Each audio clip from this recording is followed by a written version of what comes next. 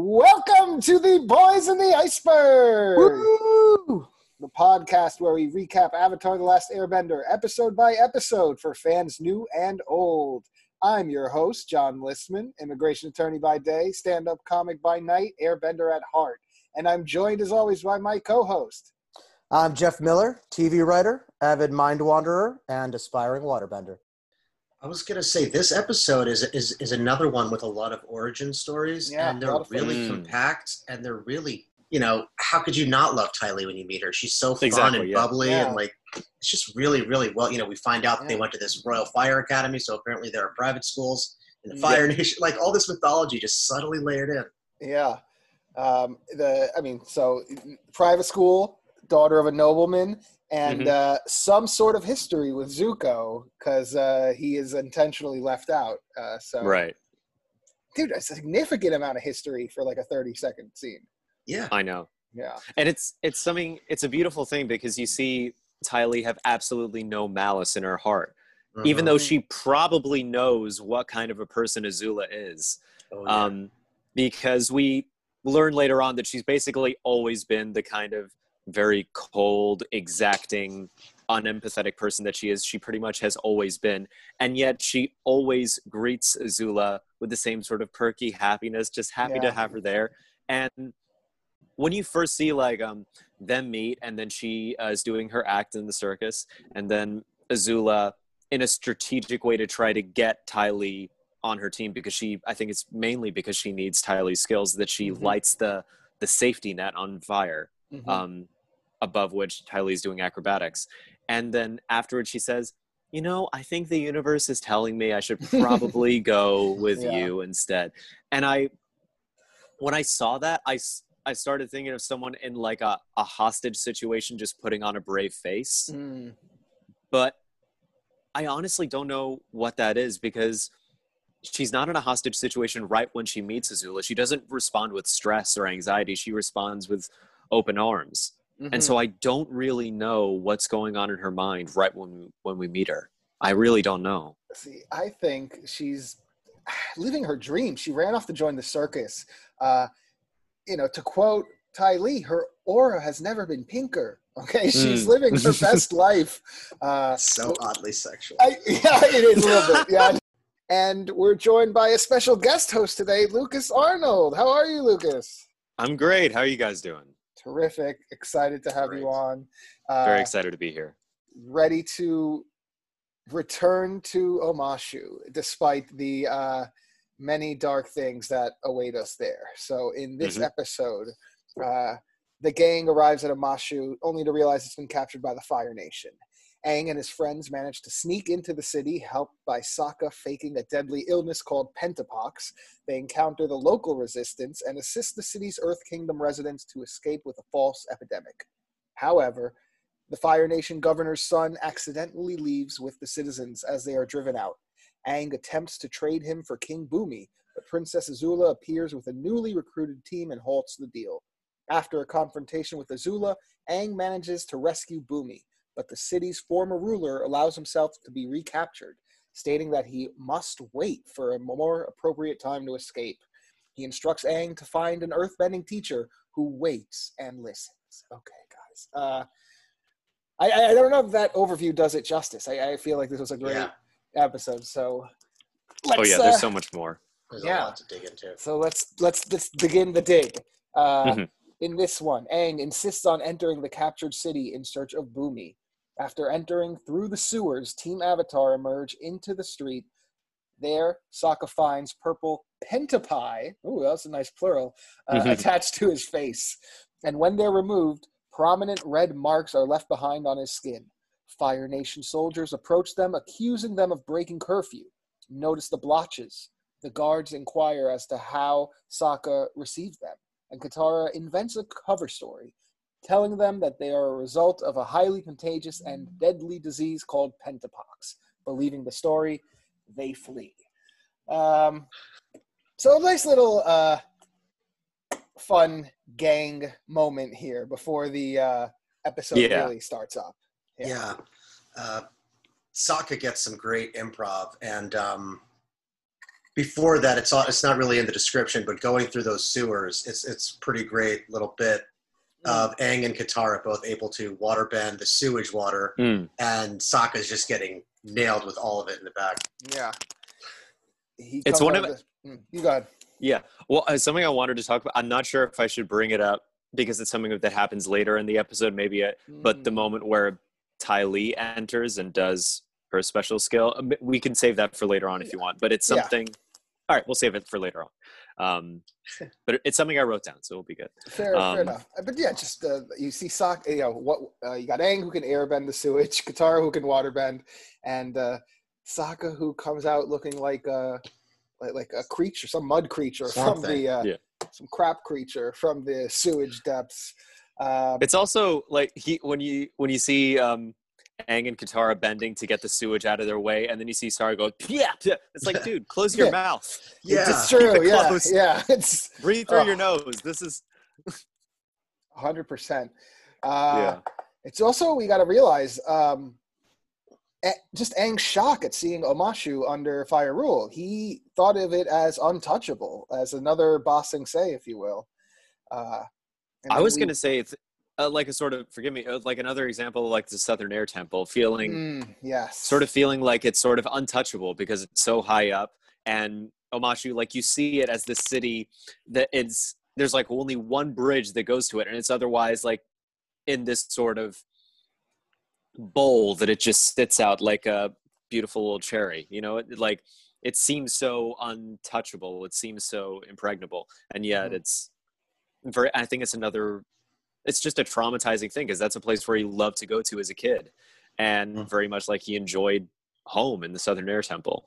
I think it's not as intense, but it's a little bit, I think a little bit like, you know, you live in a neighborhood for a long time and you see like new places dot up in places that you really loved, like not open anymore, and it's like this wonderful nostalgic feeling that you're losing.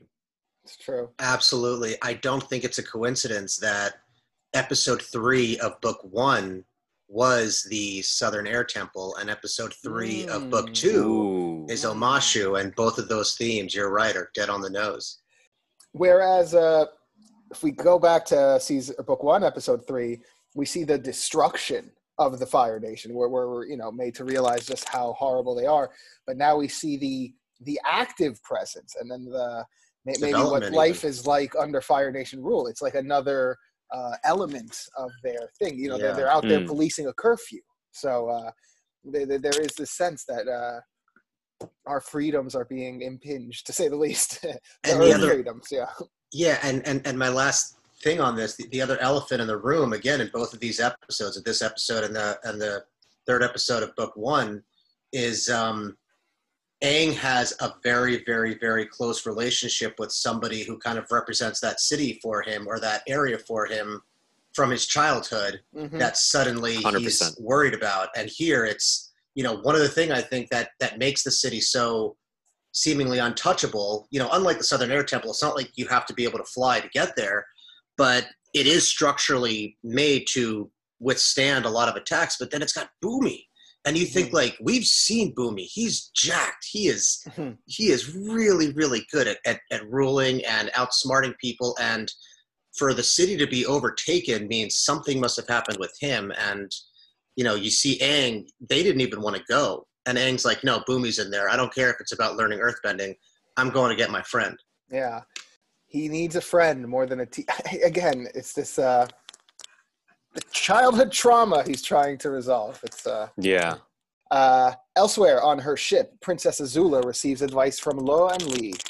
When tracking your brother and uncle, traveling with the royal procession may no longer be an option. It may no longer be wise if you hope to keep the element of surprise. She takes their advice and decides to put together a small elite team to track them. Nice scene, pretty self-explanatory. We're already seeing again the differences between her and her brother, though. Her brother really, even though he was banished, he was kind of clinging on to the vestiges of his, glory as the prince of the Fire Nation. And AZULA and her advisors are more like, no. you need to get away from all this stuff. This is just baggage. You need to like strip clean and get in there and just be like sneaky. And she's like, yeah. It goes to show like what their priorities are, like, and how starkly different, because like Zuko, for pretty much all of season 1, and still I think like his goal is to capture the Avatar. He needs to reclaim his honor. He feels so ashamed of speaking up to his dad and getting punished and so on. And so that is at the core of who he is this shame that he's trying to resolve. Whereas Azula, I think, is someone who is incapable of shame. At least it seems that way thus far, even though she's fairly new at this point. And so just everything is just geared towards strategy. Everything about her is how to strategically win as best as possible, with little or no regard for anyone else except for herself. Yeah, you're right. She's completely, her gears are always turning, and she's just looking towards the goal. And okay, so I realize she's all about strategy, but it wasn't her idea to go individually. How do you think this? Like, it seems inevitable that this trio would form and that she'd be traveling without a whole procession. But interesting that they chose to move along the story that way. That it was an outside voice. I wonder what her path would have been like otherwise. It's like she needs her own Uncle Iroh in some way.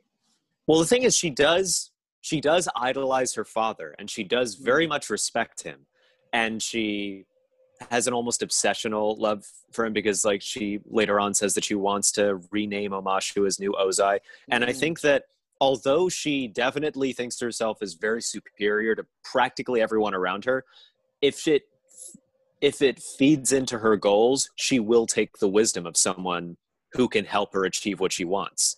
So she does have a few roads into her psyche that she allows for positive influence.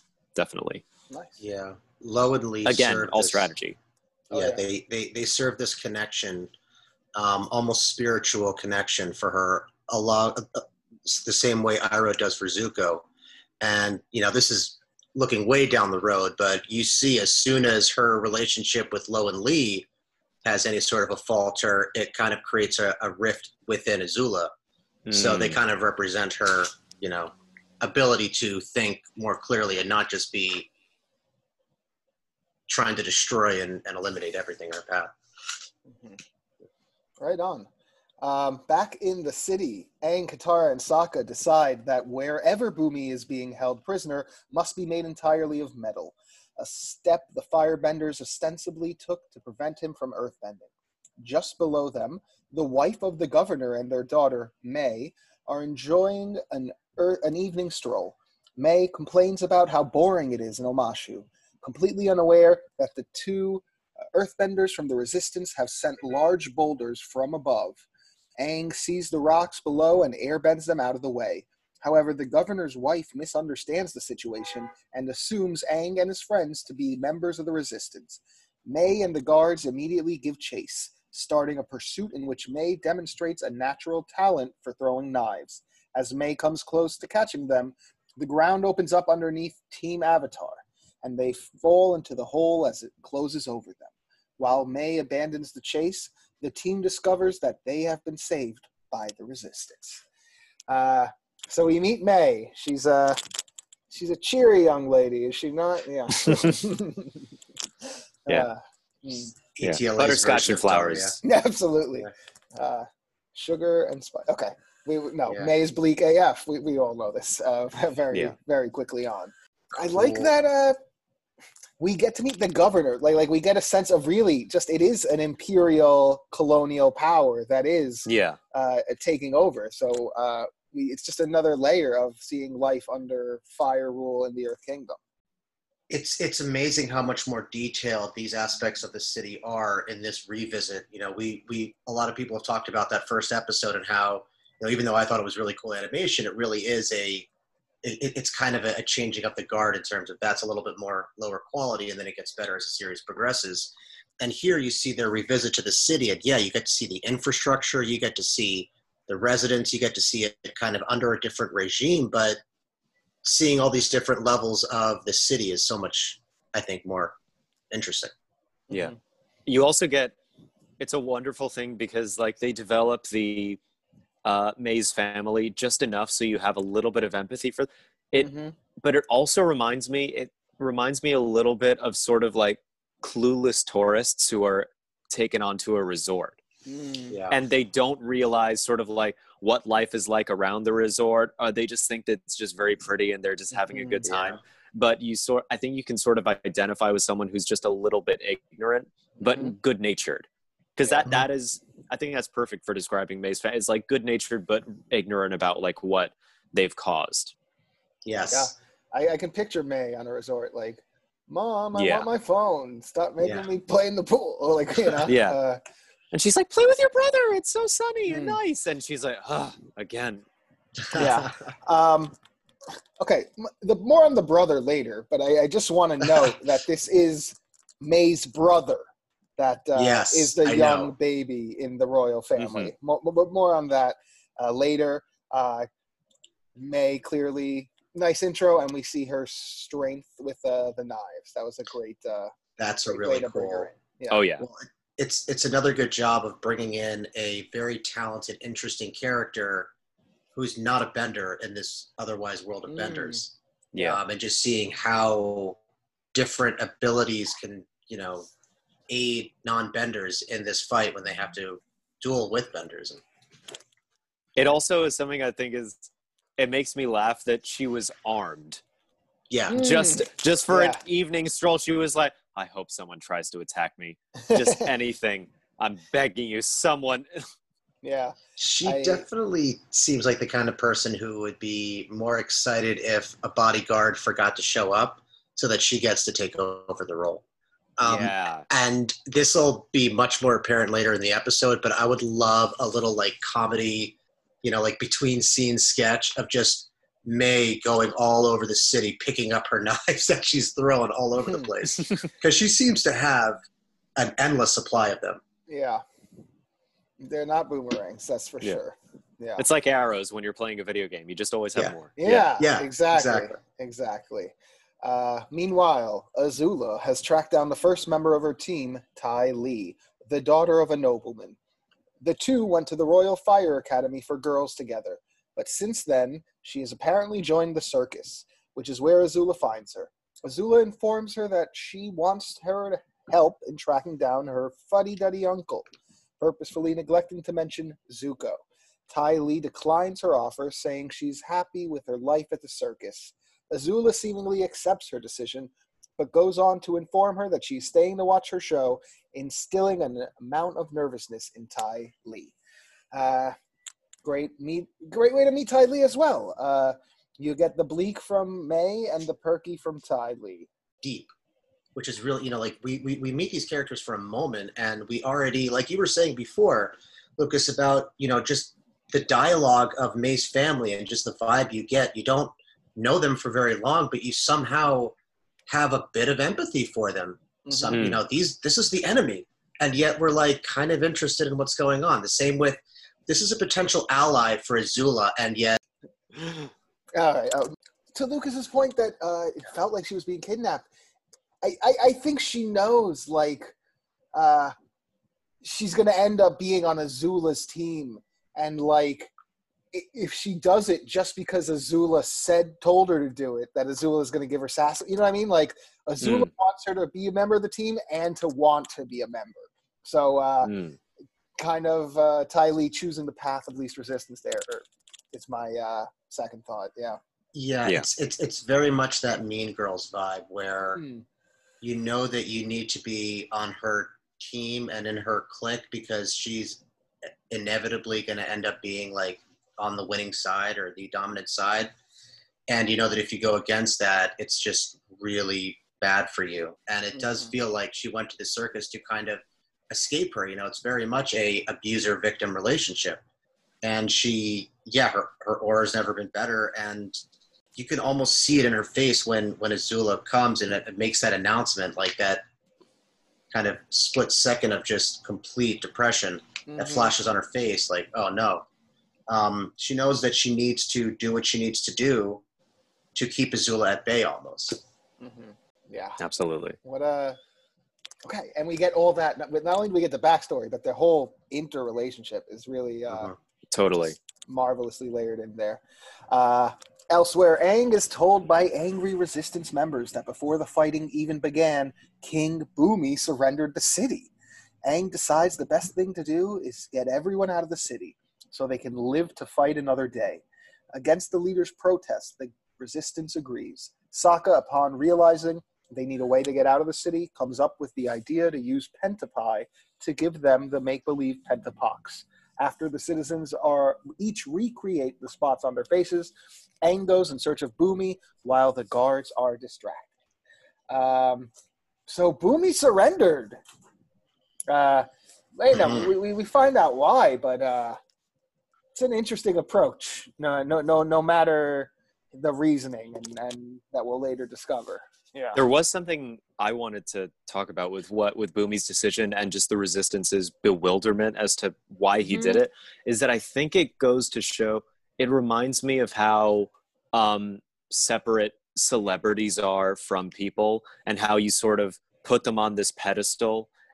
But here's an example. So this is back from my own life. I have a friend who he showed me this video that Chris Pratt made. He came out of seeing A Quiet Place. He thought it was an amazing movie, and he made a quick video that he posted on social media. And he was like, "Oh my God, this is such a good movie. Everyone needs to see it. My mind is blown, blah, blah, blah." It was very sweet, very funny. And he's just saying, "Go see this movie. I liked it." And my roommate said, "Oh, this is probably just, this is totally just a marketing ploy from Hollywood. He didn't actually see it. He didn't actually enjoy it." And I thought, I don't know, it seemed pretty genuine. And so I think that when you have this separation, you sort of lose an element of humanity. And I think that although Bumi is famously very crazy and weird and maybe a little bit unstable, I think it goes to show how people can draw their own conclusions so easily from just a fraction of the information. Absolutely. I mean, it's not like he was very willing to share the other fraction. That is true. Right. That is true. I mean, but right. I mean, so let's say this is your good strategy, Bumi. I mean, just, you are still the king of the city, whether they're your subjects or not. You're somewhat responsible for the lives and well-being of this city's people. So he didn't really have a plan. I mean, he has the greater plan, but no plan as to maintain the health and safety of the community here. It's a great tool in his arsenal is the facade he puts up of a crazy, frail old man. And we saw that when we first meet him, and he seems just he's very hunched over, and you literally see his back extend and straighten and strengthen in stature. And so that was a great element of surprise that really had Aang on his toes. And so that's an important tool in your arsenal that you don't want to let go. And that's why I think he is so dangerous, especially to the Fire Nation, is that they have him locked up. They know that he's an earthbender, but when we later see him, he's laughing. He seems crazy. And so I would like it if he told his subjects what was going on or what he had planned. But I think that in a pinch, he's following his instincts, which is keep up the facade to these people who don't really know you so that you can get the sneak on them eventually. Yes. He does think, 10, 20 steps ahead, as insane as he is. And he realized, if we resist head on, the people of my kingdom are going to fight. And even if we win, many of them will likely die. And instead, yes, you're right, though. He should have told someone, but I guess he was worried that there would be dissension and then an uprising, and then citizens would get involved, and then more people would die. So maybe by keeping it secret, he kept everyone protected because he knows down the road there's going to be a much smarter way to do it. But it's the Clark Kent dilemma, having to walk around the newsroom and stumbling over things and acting, just being a total doofus all the time, because the more people think that you're non-threatening and harmless, the less likely they are to realize that you're Superman, despite looking just like the guy, except with glasses on. Yeah. I mean, Bumi, it's not like he's got, old man skin and stuff all over the place. He's even when he's hunched over, his shoulder blades are like jacked, so he makes it look like he's almost got a hunchback. Yeah. There's some spinal column on Boomy. I can argue with that posture. Back at the governor's palace, the governor himself, as well as his family, watch as the sick people roam the streets. He orders the guards to drive them out of the city to prevent it from spreading. In the heat of the moment, they all completely lose track of the governor's infant son, who wanders off. Aang, meanwhile, has come across Flopsy in his search. Thrilled to see him, Flopsy rushes forward, but is held back by a chain. Aang frees him, and the two go off in search of Boomy. Hungry, Momo finds some berries inside a room, where the young infant has wandered off. Intrigued by Momo's tale, the infant quickly grabs it, spooking Momo. Momo inadvertently half flies, half drags the infant across the city until the boy finally falls off Momo's tail.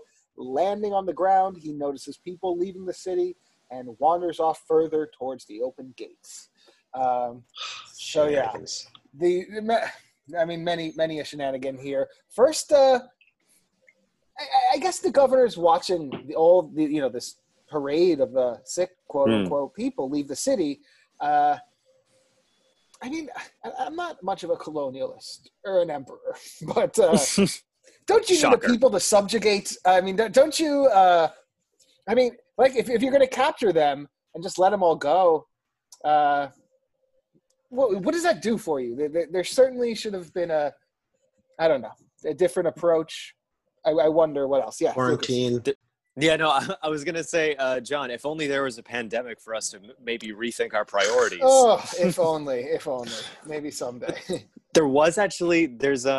I think it's mainly used as a gag, but when multiple people, first it's a Fire Nation guard who comes to the Team Avatar as they're breaking curfew, and they go, Pentapox. I think I've heard of Pentapox. Didn't your cousin Chang die of Pentapox? Yeah.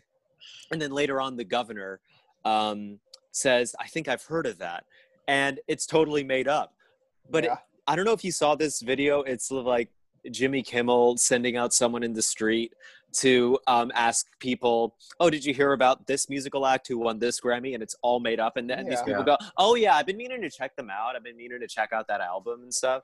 But they're just totally going along with it. And mainly that's maybe because they're like put on the spot and they don't want to look like an idiot. So they're going, oh, that must be real. But I do think it goes to show how malleable your memory is in the interest of maybe avoiding a plague. And it's used it's used comedically here, but I think I really like it as an example of just how malleable the human mind is. Mm-hmm. Malleable indeed.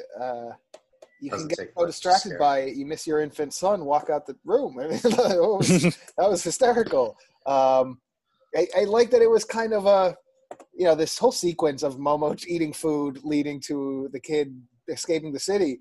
It was like some like a Rube Goldberg of inevitable steps and incidents that would there was no choice but for Momo to kidnap Tom Tom. I like the double names, Momo and Tom Tom. Yeah. He's just trying to munch, man. All Momo's trying to do is just snack out. Yeah. And this baby's just harshing his vibes. Yeah. Somewhere in the middle of this, we see Flopsy in chains. No, Boomy, don't you? How is this part of your strategy? Aang luckily rescues him. They're using him to work a mill, like it's some like 14th century thing, and they have all this technology and firepower. It just felt a little. Yeah. It was a good way. It's more like just salting the wound than actually serving a function. I think so. Yeah. I mean, I can't believe it was an accident that the kid gets kidnapped with all these people around. Anyway. Yeah. At the circus, the ringmaster Shuzumu addresses his audience, declaring that the presence of the Fire Lord's daughter is an honor. After taking a seat beside her, he asks her to inform him of any way in which he can make the show more to her liking. She accepts his offer with a smirk. Soon after, Ty Lee performs a feat of balance on the high wire. Azula asks the ringmaster if he believes she will fall. He confidently replies, of course not. Azula decides it would be more interesting if Ty Lee did it without the safety net. When the ringmaster tries to object, Azula relents for a moment before deciding to have the net set on fire. He concedes and sets it ablaze. Azula subsequently orders the ringmaster to release all of his dangerous animals inside the tent. Again, the ringmaster fearfully complies. We never actually saw the crazy animals in the tent. We just heard them. Yeah. Very, very which good is stuff. Which is even scarier because it leaves you up to your imagination. Yeah. That's a great dramatic tool anytime. Absolutely. Big time. Absolutely. I think we kind of mentioned already the Ty Lee, Azula. That was my fault. I apologize. No, it's perfectly fine. It's fine. But just the reverence of from the ringmaster to Azula. It's not obviously it's not the same as Zuko, who was banished, but I don't know that we've seen it. Did we see it this much with Zhao? It's just a certain level of, I bow before the royalty, which makes sense in any monarchy.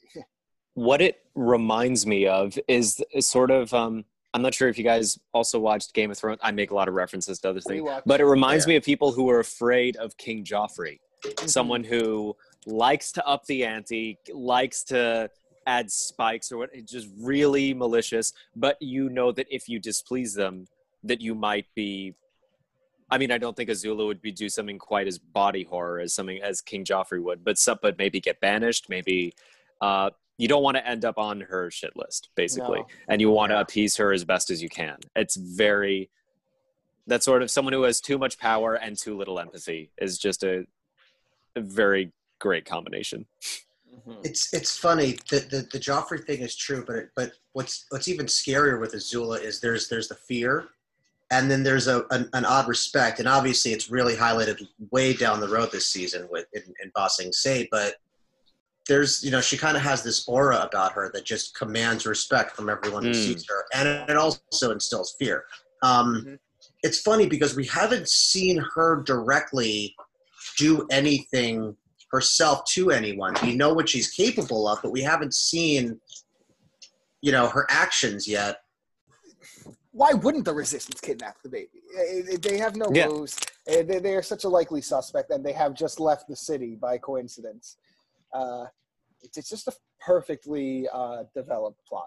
There's nothing more than story moving along flawlessly here. Yeah, the governor, you could tell he's probably, he's already concerned about this potential pandemic, and now his son's missing.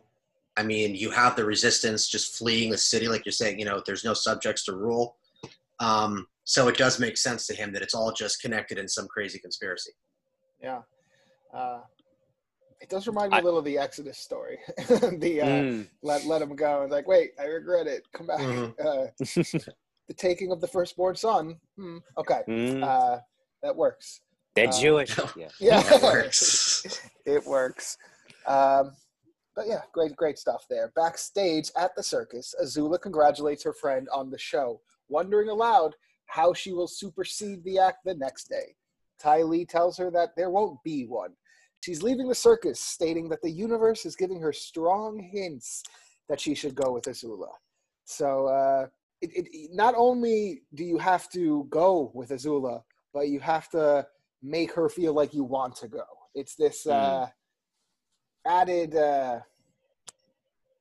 entitlement because of the royal family upbringing and her personality. Very good stuff. Yeah. Elsewhere, with the gang outside the city, Katara plays with Tom Tom. Young offers the opinion that the child will grow up to be a Fire Nation killer.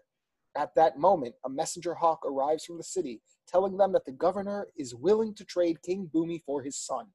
They decide to accept the offer, and the next day, Aang, Katara, and Sokka take the child to the city on Appa.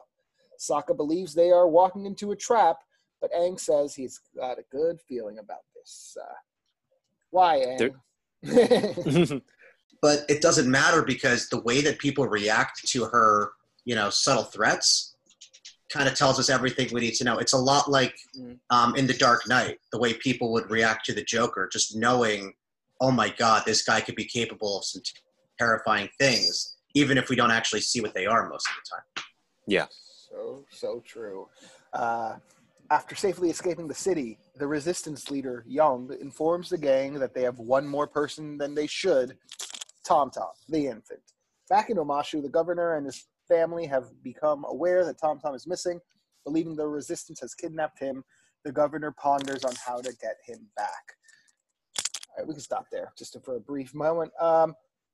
Yeah, I mean... There is a running theme, another one, that I noticed, which is the difference between optimism and realism. I think a little with how you interpret people. And Tom Tom is a great example because Aang and Team Avatar in general, I think, see Tom Tom as an innocent little toddler who hasn't done anything to hurt anyone, but this resistance soldier is saying, yeah, he's going to grow up and get indoctrinated into Fire Nation ideology and want to kill you and me. And it goes back to earlier in the episode when that noble family was about to be killed by the resistance. Not because of any personal malice towards them, but just their Fire Nation, and they need to be gotten rid of.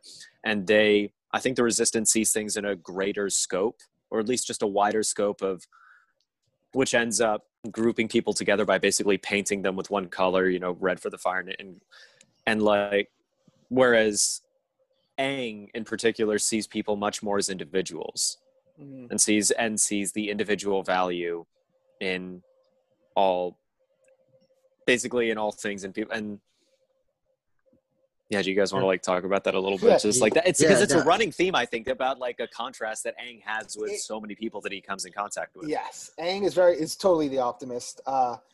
We get the realist of Sokka here. I mean, luckily there is a Sokka on Team Avatar that it's like, hey, we're walking into a trap. I mean, again, the only reason Aang wants to go back to the city is to trade for Boomy. But and going back to the very beginning of the episode, more than a master, he wants a friend. He just wants to be a child. He never got his youth. That is like his main emotional hole that he needs to repair. So whether it's holding on to, little cockeyed optimism of a kid or, reaching out to an old friend. And again, I get it. Okay. You fell asleep for 100 years and, the whole world went to crap, pretty quickly. So I would cling to it too. But you have to balance it with the realism. You need to be a master. Sozin's comic is coming. Whether or not you make friends along the way, you need to start training fast. Yeah. Right. Yeah, I think that Aang is obviously he's the balance between good and bad and all things. So he's always going to try to see the other side, and certainly the positive side, being a monk, and try to see the good in all things and all people. But you also can tell that he's scared. And, finding this news out from Roku, he's kind of mentioned it to Sokka and Katara, but they can't comprehend the weight of that. He wants to confide in Boomy. A lot of crazy shit has happened, excuse the language, since he saw him last. And he needs, I think, that advice. And even if he's not going to be his earthbending master, at least give him some guidance going forward, knowing all this stuff. And I think that you can see he's really reaching out and trying to connect with him. Yeah. Without a doubt. Absolutely. Without a doubt. Azula on her throne and Ty Lee approach Mai. Mai jokingly asks if Azula has come to kill her. The two embrace. More on that joke in a minute. When told of Azula's mission, Mai accepts immediately, thrilled to help Azula and looking for anything to get her out of Omashu. Azula confronts the governor, tells him he has direly mishandled the situation. She then tells him that there is no more Omashu. She renames the city New Ozai in honor of her father and places Mai in charge of handling the trade, excluding the governor completely. Okay, wow. Way to steal the power there. But just real quick, the intro of Azula and Ty Lee to Mai. We get so much in this Mai joking, oh, are you here to kill me? Ha, ha, ha. First off, the bleakness of Mai, that would be a dark joke that comes out of her. But also reinforcing this, Azula could come kill you at any point. Like she is both revered and feared. She is half kidding when she said that. No, I mean, let's say Ty Lee said, "Nah, I'm good. I want to stay in the circus. My aura, I like this pink aura. You're gonna make it all black and dark." No, she might have killed her. That would not have been a surprise. Yeah. Or at least just prodding her until she gets Ty Lee on her side, in which point she would be able to exploit Ty Lee for her extraordinary abilities. And then how about taking the power from the governor? Just by saying you've mishandled the situation. I mean, I think we also forget how old all these characters are. Azula is 14. Teenager, yeah. Oh my God, you're right. And the governor is an adult. Yeah. He has at least 2 children. Yeah. One of which is a teenager, one of which is an infant. There's a significant gap there. Let's explore this gap. Do you think there was I mean, of course you need a baby because Momo can't pick up a grown child. But other than that...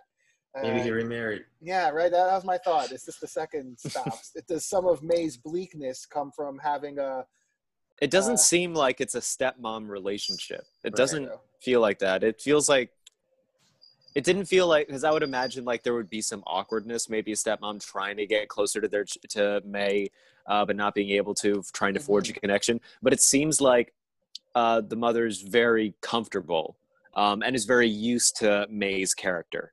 It seems like it's biological mom and dad. They may have just had a second kid later on, probably unplanned. Right. Let's go with the unplanned theory. I like that. Yeah. I also thought they were 16, but 14 does make more sense. But Zuko is 16. Zuko is 16, and I think that Azula and probably Mai and Ty Lee, since they went to school together, probably all 14. Wait, I thought Azula was older. I'm pretty sure Azula was older than Zuko. Because when they show the flashback, isn't Zuko the younger one? No. Zuko is older by 2 years. Zuko is 16, Azula is 14. Really? Gotta watch the flashback. Someone had a growth spurt. I got it. Yeah. Okay. I mean, gotta watch that a little closer. Yeah. Okay. I also just love May. I think they tried to, I think when people watched this series and saw May and they were like, man, if they do this in live action, I really hope they cast Aubrey Plaza. Yes. Kind of thing. Because just the way that she is. And they kind of tried to recreate that with the character voiced by Aubrey Plaza in Legend of Korra. But there really is no duplicating the awesomeness and originality of May. I mean, she's really just a fun, cool character. Oh, totally. And very different for this. By the way, I did just look it up, and indeed, Azula is 14 and Zuko is 16. I just looked it up. Wow. Nice. That's wild. So he was getting bullied by his younger sister as a kid. That's even... Yeah. Not just any younger sister. It's Azula. Yeah. Once you're banished, whatever older brother power you had goes out the window. You're not even a citizen. He acts and everything... lends you to believe that he's the younger sibling, just the way the dynamic works. Yeah. And it's kind of crazy how... Yeah. Wow. Okay, that's... Yeah. I can't believe I didn't know that. I have a cousin who has 2 daughters, and the younger one bullies the older one. Yeah. And they're virtually the same size. The younger one is huge. And he even tells the older one, hey, you can hit back. You are older. You exert your power a little bit. She's like, no, I don't want... She's just a kind person just in her heart, and she just... Yeah. So this happens. It happens. Totally. It's just that's wild. Yeah. Okay. Well, freaking wild. Talking about that, Azula renames Omashu. No more Omashu. Okay. You lost your baby and made a mediocre trade. I take your city. Okay, that is her response. Renaming it New Ozai, of course, for her father, and just kicking him out of all. Like really, it's just some bratty teenager. Maybe not so bratty. Just. Imagine like a bratty teenager just walking into a city and I'm the mayor now. Like get out of here. I think up to now. Yeah. Okay. I like that no more Omashu. The last episode, Cave of Lovers, we find out Omashu, the meaning of the city. So it's like we just learned about this city and the name and the importance and how the shape. I never of it made was that formed. connection. That's extraordinary. Yeah. And just now, the importance of the name is so instilled. And they take it away. It was especially in 2020. You see, cultures trying to be, almost eliminated. It's just so important, and you see her doing it here. That there's so much significance to the name Omashu for that city, for the people of the Earth Kingdom, and getting rid of it is really robbing the Earth Nation of a lot of its identity. they're not just seizing the city; they're taking the culture as well. It's not just the land now. Yeah, you know, it's. I know this is getting really heavy and really dark, but it's not very unlike, you know, slave traders taking people from their home and getting rid of their name and calling them something else and just robbing them of their identity. It's exactly the same phenomena. It's the erasure of your identity. Mm-hmm. Yeah. The erasure of identity, yeah. How about this fact that Azula thinks it's an unfair bargain? I mean, listen, the governor is coming from an emotional place. His infant son has been kidnapped. Is it I mean, she's not entirely wrong. From the governor's point of view, it's definitely not an unfair bargain. But as the leader of a people or a colony, is he letting his emotions get the best of him? Perhaps she's right, yeah. It goes to show, I think, Aang's naivety again, and that he very instinctively says, you know, I think the governor really wants his son back, which is absolutely true. But what he doesn't anticipate is that he's not the one in charge. Right. And sort of going it with sort of wide-eyed optimism. Again, like what you said, Sokka, we need Sokka on this team. He knows that it's a trap. He knows that there's something funky. Yes. Now, they have no idea about Azula. Yes. So that's another thing. I feel like if she wasn't there, or had nothing to do with this, even with Mai, yes, he was being naive, but I think it still would have worked out. Let's find out. In front of the Fire Lord Ozai's statue, Aang, Katara, and Sokka approach Azula, Ty Lee, and Mai. They lower Bumi, trapped in midair in a metal coffin on the end of a long chain. Before the trade can commence, Azula comments on how trading a powerful, earthbending king for a 2-year-old is not a fair exchange. Mai agrees and calls off the deal. They hoist Bumi upward, and Aang, angered by the double cross, jumps into the air after him as Azula attacks. As he opens his glider, the turban covering his head slips off, and Azula immediately realizes that he is the Avatar. Without a second thought, she abandons the original plan and rushes for him. Aang jumps onto Bumi's coffin and starts trying to freeze the chain as Azula closes in. Okay. Mai agrees to call off the deal. This is Mai's brother. At no point was the audience reminded there. She's totally fine with it. I don't think it's just this bleak facade.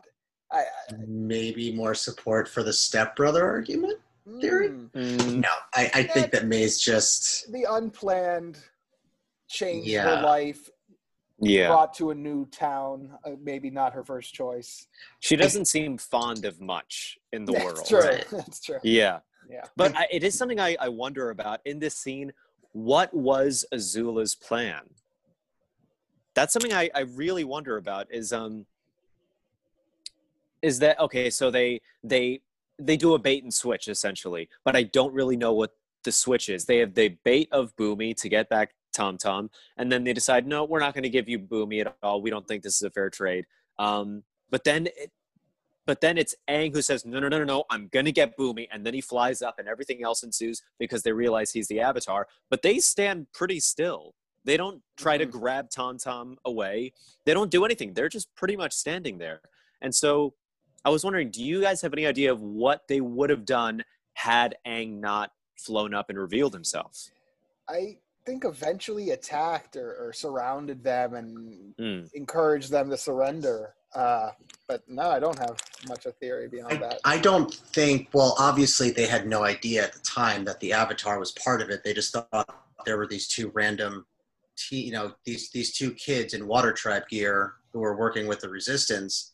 And when you think about the fact that you have Azula, Mai, and Ty Lee, and they also know, we haven't found out, but they know what Ty Lee's capable of as well.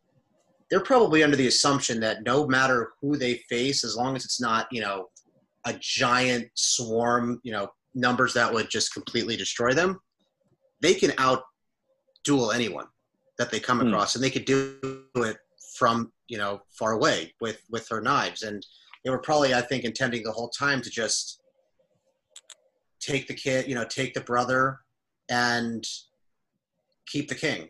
So they probably just assumed it was going to be like, they, especially when they see these three kids and no members of the resistance, they're like, oh, this is going to be a breeze. If they don't, if they don't agree to this, we'll just take whatever we want and deal with them as we deal with them. And the big surprise being, oh, that's the Avatar. And they have no idea how good Katara and Sokka are either. So it's true. Yeah. Which, by the way, given what happened to the Fire Nation Navy at the Northern Water Tribe, obviously everybody should have known, there were many who fled and went back and reported on it. Everybody knows now that the Avatar is with these two Water Tribe members, and they are really, really good at fighting. And that they're all, like, people should know, oh, these three people are, these two are traveling with the Avatar. If you see them, look out for the Avatar. It just seemed a little weird that until his turban came off, nobody said anything. I don't know. Yeah. And it is also because they have a better system of looking out for Iroh and Zuko. Because they show like the I believe it's just earlier on where they show like the little poster saying if you see these people, so they have a better system of identifying exactly who they're looking for with Iroh than they do with the freaking Avatar, with Aang and Sokka. They're new to the chase, to the Avatar chase. Yeah. Fighting is about to ensue. On the platform, Katara prepares to defend herself from Ty Lee and Mai while Sokka calls Appa. Ty Lee rushes up for Sokka after blocking an attack from Mai. Katara gives Sokka some cover so he can move Tom Tom to safety. Nearly to the top of the statue, Aang has almost completely frozen the chain, but Bumi tells him to stop. Before he can react, Azula emerges from the top and shoots a blast of fire at them, breaking the chain and sending them plummeting towards the mail system. She continues her pursuit by jumping into a cart and riding after them. Aang happily tells Bumi that it's just like old times, but Bumi says he needs to talk to him. All right, guys, so you just knew that once Aang and Bumi got together, they were going to find a way to slide down these mail chutes. Yeah. There was no way that we were ending this episode without this. I did not know that Bumi would be the slide or the vehicle. Yeah. That was a nice little twist. Well, did you want... Oh, yeah, that's true. I don't know if you wanted to just... Because there's a little bit more of this fight. All right, and then we could talk to... Yeah, go right ahead. On the platform, Katara and Mai exchange blows from behind. Ty Lee strikes Katara in 3 different pressure points, rendering her unable to bend. With no way of her blocking any attack, Mai pulls out a 3-pronged knife, taunting Katara's defenselessness. But Sokka arrives on Appa's back and knocks her weapon away with his boomerang. Appa smacks his tail to the ground, knocking Ty Lee and Mai off the platform. Katara and Sokka find Aang being chased by Azula. Once close enough to Appa, Aang shoots himself and Bumi off the track, but overshoots, and lands back on the track with Azula. She continues blasting at Aang, but Bumi, still trapped inside his coffin, earthbends a barrier in the track by using his uncovered face. Azula barely avoids the obstacle and is forced to come to a stop. Okay. How about this fact that you can block bending, that you can... That this is a new defense mechanism in the... in the canon of Avatar here, Chi blocking. Chi blocking. I mean, that's... We so much is talked about harnessing the energy, but not enough about the blocking of it. I thought that was... It's something I love that it makes... I believe it makes like bending much less of a magical or spiritual thing, but really a physical thing that is chemical, and that this energy, chi, is something that is a physical thing that you can block and you can, or increase it. And I just love it as an addition. I think it also just makes great plot against like benders versus non-benders. I absolutely love it. Yeah, it's funny you say. I always thought of it as almost like a combination of it too, where it was a spiritual energy, but as a physical manifestation. Oh yeah. I think you're right. And it's just that great connection there, because if that isn't a definition of the combination of the real and spirit worlds, I don't know what is. I mean, that's just it's a wonderful symbol for the show, and it's such a cool new. Like each time we're like, oh man, this show is so cool. I didn't like. How did they think of that? They come up with some awesome new original like fighting style.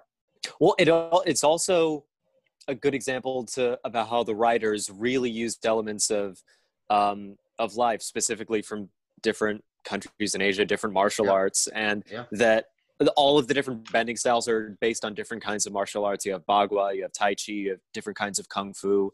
And then this, I forget the name of it, but I do believe that Chi blocking is based on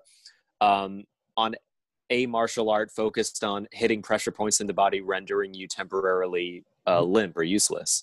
And so it's an example of not necessarily how imaginative the writers are, but of how interested and knowledgeable they are about the wellspring that is human history and the diaspora of what people do and have done. How detailed they were in developing the story and in writing it as well. And just amazing stuff. Finding out ways to use as many sources of inspiration as possible, and they really. So during this chase down the chutes with AZULA and then Aang and Bumi, we find Bumi has been able to earthbend this whole time. Yep. Yeah. Whoa, guys. I mean, we're entitled to an explanation, and we will get an explanation, but just like makes you really, really think of these the resistance here. Just, I mean, if they found out, they didn't find out. So that's true though. Yeah.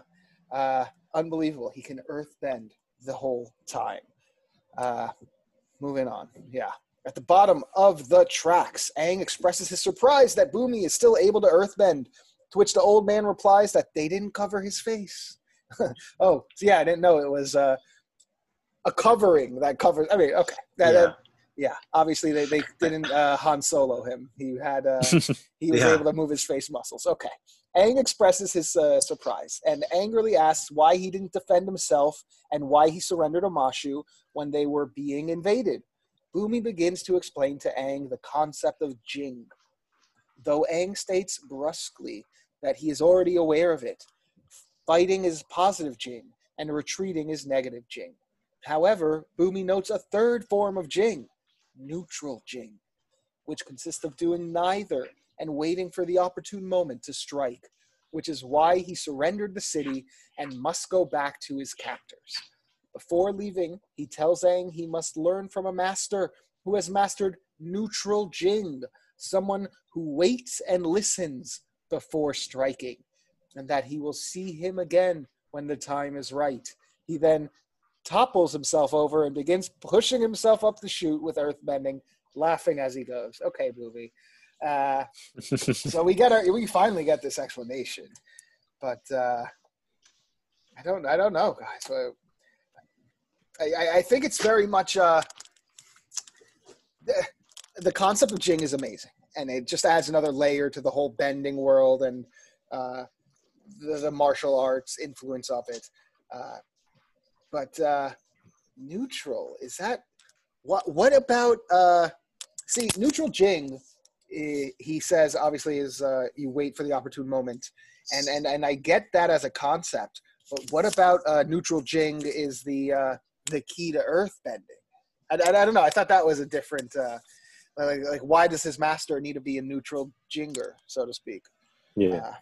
I think something that happens a number of times, a number of different ways throughout the show is the spectrumification of stuff. Because, you learn about earth, air, fire, and water, but then you learn about, over time, this about like different forms that earth and everything that all of this can take. And that you have lightning bending, which is, you have ways that these different elements can manifest themselves, and that you don't just have positive and negative Jing of how to direct your energy, that it's not just this binary, but there's also neutral Jing. And then I remember Aang goes, there's 3, and then Bumi's like, well, technically there's 85. I think it's somewhere in the 80s. It's just this idea of like, oh no, there's so many more ways that things could be expressed, basically, and that nothing is ever static. There's always another rung on the ladder, so to speak. And that's something you learn about throughout the show, is just more and more and more levels, divisions within a system or an art form or yourself and your emotions. Think about like chakras and stuff. Like that's way down low, but that is something that is a running theme, is just like there's always more detail than you might initially see. There's more than meets the eye. Absolutely. Absolutely. And there's something to be said for, for Aang especially being an airbending monk, for his ability to be the best avatar he could be for each element, he has to have some sort of learning or experience with the most spiritual version of it. So for waterbending, he literally merged with the ocean spirit, and went off and attacked the Fire Nation. For Earth, I think the most spiritual version of earthbending would be neutral Jing, because you're the most connected, and the most balanced. And then for firebending, we find out later on it's the dance of the dragon. But for Aang especially, he does well with a very spiritual segment of whatever bending it is. Whether Aang realizes or not, he has already tapped into this neutral Jing, because earlier in this episode, when he first encounters the resistance, the idea of maybe retreating, escaping, waiting to fight another day is in itself an example of using neutral Jing. Well, it's negative Jing, isn't it? Mm. It's quite literally, well, he says literally attacking or right? retreating. He quite literally is saying employ negative Jing. But you're absolutely right that he pauses and thinks about it in terms of how to best save people's lives, how to best direct your energy. He definitely pauses and thinks about it. But eventually his conclusion is retreating. And that's in terms of like Boomy, and we know that this has happened at least a few weeks, this invasion into Omashu, probably months, but at least a few weeks. And so Boomy's been trapped for a while. He's been waiting and listening for a while. Whereas in this moment where Aang was talking with the resistance people, is that Aang took a few moments and he was like, get out of Omashu. That's the way to best serve your people. It's a much quicker amount of time, in my opinion. Yeah. Sure. No, dude. Legit. Actually, on that note, no matter how much time it's been, the fact that they have as many new Fire Nation buildings in Omashu just littered throughout was pretty impressive. Not to mention how much progress seems to have been made by this new Ozai statue. It's kind of impressive to see how quickly the Fire Nation can come in and just develop. Yeah. In this city. How long do you think it's been under Fire Nation occupation? I'm gonna say 3 months, and basically, I don't know. Whenever the Sozin comet was, Roku told Aang about it and said there were 9 months till the comet. Right. Calculate 3 months a season, so it's almost to the episode. It is to the episode. I find that period. That's a massive change. Yeah. I find that hilarious because I grew up here in New York City, and I remember years would go by seeing the exact same scaffolding on one apartment building. I know. Like, yeah. And it would seem almost to never get finished. So when I hear that, I'm just like, how do they do it? Like, of course they have like bending, but still, yeah. No, well, they do it because they're forced to, they're basically slave labor. It's kind of like the way Egypt was built, because what are these guys going to do? Say no to Ozai? Yeah. So by the way, Lucas, have you seen the unaired pilot of Avatar? I saw bits of it. Okay. I did see bits of it. It's it's out on the internet. The scaffolding with the horns on, yeah. On well, the Zuko's, scaffolding here is very much like the one that where Aang and Azula fought in the unaired pilot. Like it actually, I feel like this scene was just kind of didn't work in the new pilot, so they just kept it in the back pocket. Yeah. For the original Aang Azula fight. Oh yeah, makes a lot of sense to me. Yeah. Yeah, absolutely. Why not?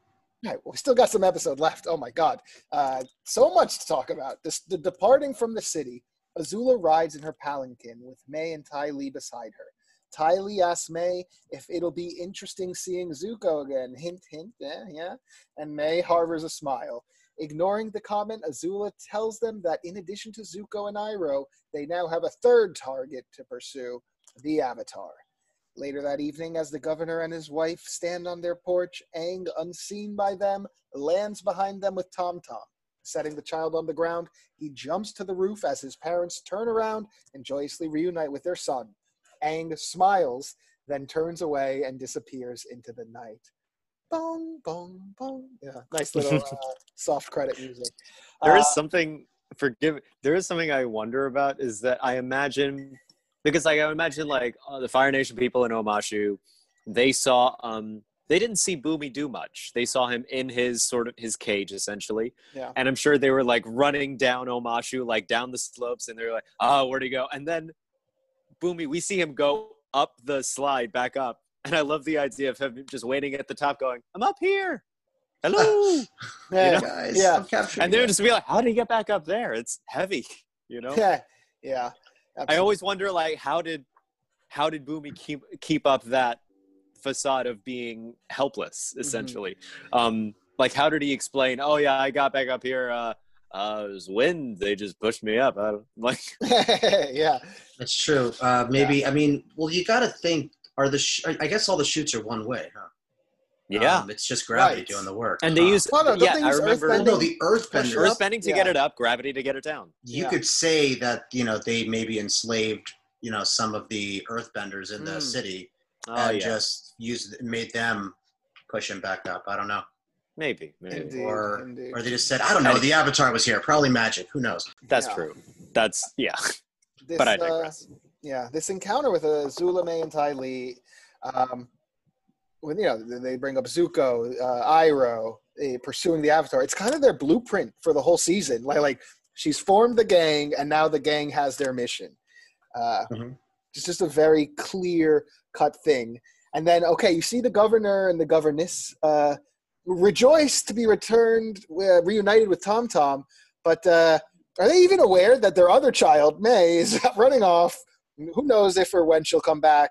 That she actually could have gotten the son, her brother, back, but no, there's not enough room in the Avatar verse for the governor's side story. He's no. I do wonder, you're right, what do they think happened? Because as far as they know, AZULA and Mai and Ty Lee went off to do the job and get the son back, and all they know is there was a lot of noise, and presumably nobody came back and nothing happened. So, and also May doesn't know that Tom Tom was returned at all. She really just doesn't know any or care at all about Tom Tom's whereabouts. Yeah.